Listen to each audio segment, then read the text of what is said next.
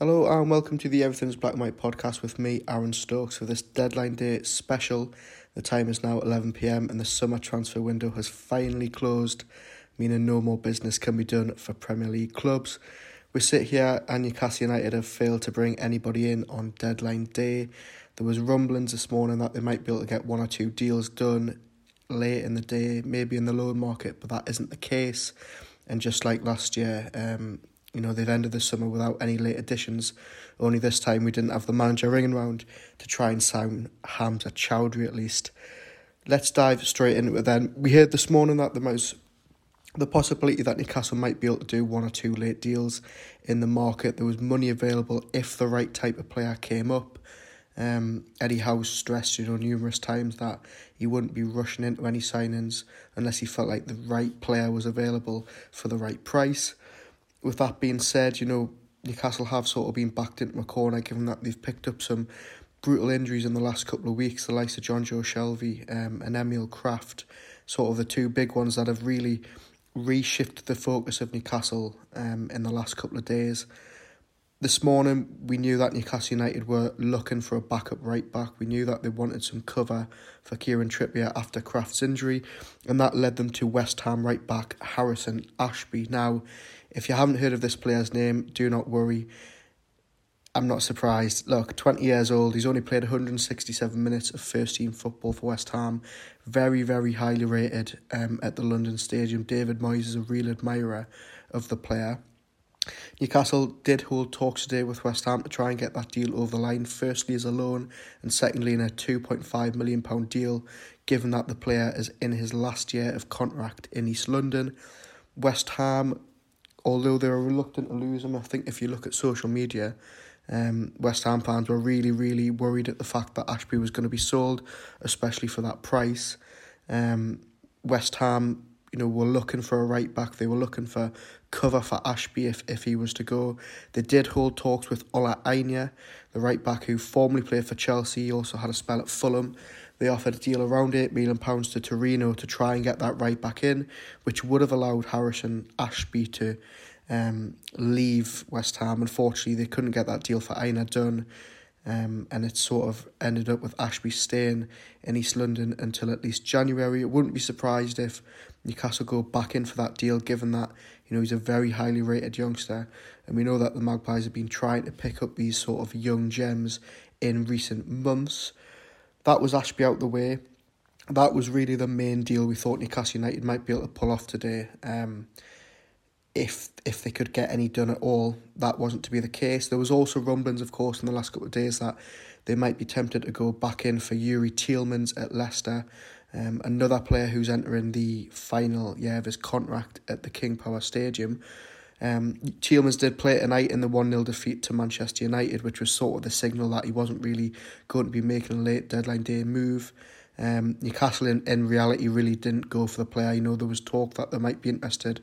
We understand at Chronicle Live that the club have held an interest in the Belgian player since pretty much as soon as the takeover went through. They eyed him in January, and they did consider a bid this summer, although they didn't eventually launch one. Neither did Arsenal. The player now has a decision to make. Does he leave in January? Does he sort of run down his contract and go on a free next summer? It looks very unlikely that he's going to stay at Leicester, especially given the start of the season they've had. Brendan Rodgers making no bones about his unhappiness tonight, publicly calling out the Leicester owners after that Manchester United defeat, saying that it's not good enough that they've only brought in one player. Very, very late today they brought in a defender from the French league, and Rodgers saying that they aren't the same team that they were 2 years ago. Tielemans obviously wasn't the only Leicester player that Newcastle were interested in. We know that earlier in the window they did launch 2 bids for James Maddison, which were both rejected. Rodgers did come out and say that it was quite an insulting first offer from Newcastle. They did up it, but they never went in for a third bid after being priced out, and James Maddison is another target that's just fell by the wayside. Lots of people were calling for a winger. We thought that we maybe needed another forward, another wide player to come in to give Miggy, Fraser, St Maximin a bit of backup. João Pedro was obviously a name linked heavily across the summer. Watford absolutely desperate to keep hold of him, and they've managed to. The player came out this afternoon at about 3 o'clock and released a statement on his Instagram saying that he's very happy at the club and looking forward to committing his future. Watford also look to have kept hold of Ismaila Sarr, who was another player that Newcastle United had an interest in earlier in the window. So yeah, no incomings for Newcastle on deadline day, which is a bit of a shame. But I think overall it's been a good window. I think you can't grumble at the signings they've made, the quality they've brought in, the strength at the back, and also obviously Isaac, who had a fantastic debut on Wednesday night. Lots more action in the departure market. We had 5 departures from Newcastle United today. Some of which were pretty nailed on, some of which were a bit unexpected. We'll start with Martin Dubravka, who we all knew was going to Manchester United. He made it clear to Newcastle United that he wanted to leave. He didn't want to stay and play second fiddle to Nick Pope, which half the fan base seems to have sort of accepted. Half the fan base seems to be somewhat upset that Dubravka hasn't stayed to try and fight for his place, and he's essentially going to go and be a backup at Old Trafford.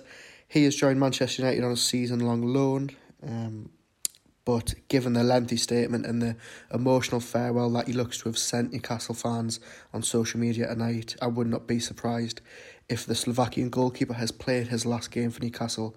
It looks very, very unlikely that he plans to return to the club. So yeah, it's a shame to lose him. I think it's a shame to lose him in the manner that we have. For a loan deal, you probably could have fetched around 10 million if you wanted to sell him on a permanent deal, I reckon. And yeah, look, if anything, touch wood, does happen to Nick Pope, Newcastle do again just look a bit fragile in that goalkeeping department. Carl Darlow was a fantastic replacement for Dubravka last season, but he's not quite at the level of Dubravka or Pope, so that would be the only worry for me. But it was a move we knew was coming, and Dubravka, as we say, has pushed for that move and wanted to leave St James's Park. Another player that we sort of knew was going to leave Newcastle United this window was Matty Longstaff. He's attracted a lot of interest in recent weeks from a couple of lower league clubs. It looked at this time yesterday like Barnsley were going to steal him on loan until the end of the season. We thought pretty much that was the case until around 3 o'clock this afternoon, when we understood that he had accepted a deal at Colchester United. Now, he's only joined on loan until January.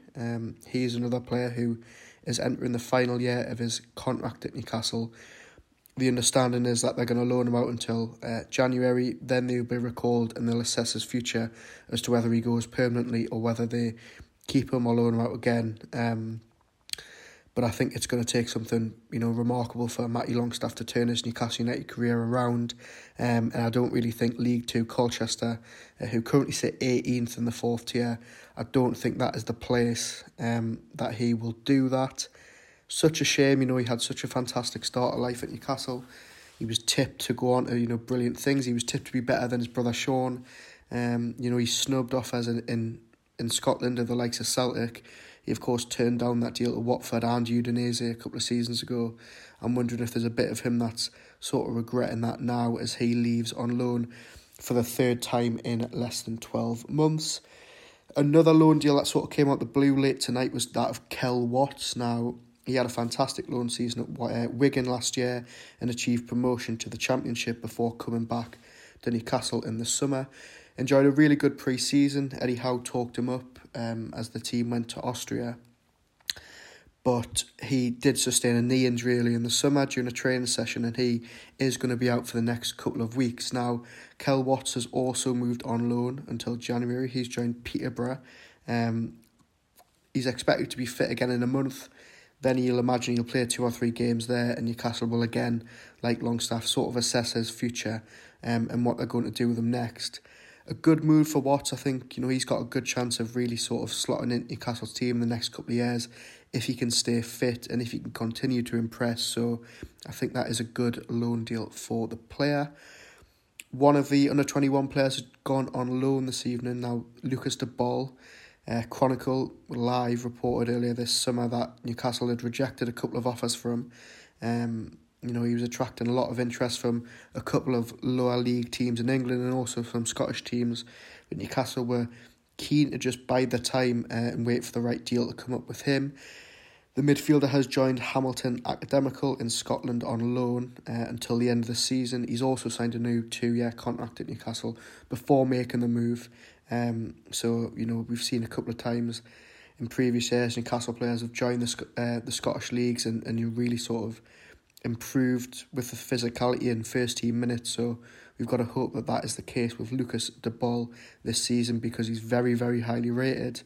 He's made lots of substitute appearances for Newcastle already. They think, he's going to be a potential star in the future. So it's good to see him, going out and getting some senior football and some much needed first team minutes.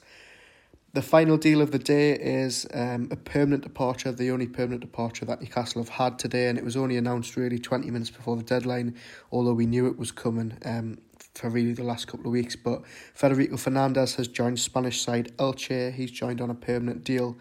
He leaves Newcastle United after many years of service, although he's really, really struggled to impress under Eddie Howe. He's struggled to stay fit in the last sort of year or so. And I think it was always on the cards that he was going to go this summer. As I said, he's a fantastic servant. I think what Newcastle United paid for him, he's came in, he's done a job, and I don't think anybody will have any ill will towards him leaving this summer. The dressing room's lost a big character, but I think it's probably the right time for him to move on, given that Newcastle United are so stacked in that centre-back area. So yeah, that is it. The 3 months of the summer transfer window, it's felt like 3 years, if I'm honest, given the amount of rumours and gossip and non-stories and failed moves and what have you. But it's over. Newcastle United have to make do with this squad until January.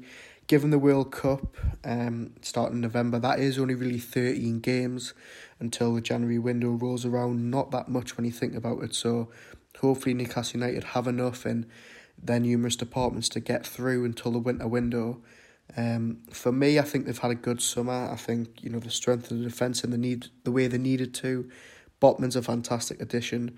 Pope has had an absolute sublime start to life at Newcastle. And I think if we judge Isaac off his first game in a Newcastle shirt, he looks worth every single penny of that £58 million transfer fee.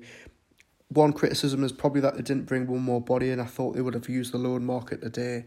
It's a shame they haven't brought in cover for Trippier with Kraft's injury, and it's also a bit of a shame to see that they haven't brought in a wide player. But look, we can't be too greedy. I think when you look at where this team is compared to last year, they've made fantastic strides, and they're only going to continue to get bigger and better in the next couple of transfer windows.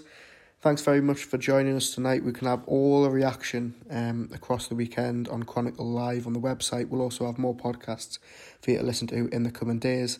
So thank you very much for listening.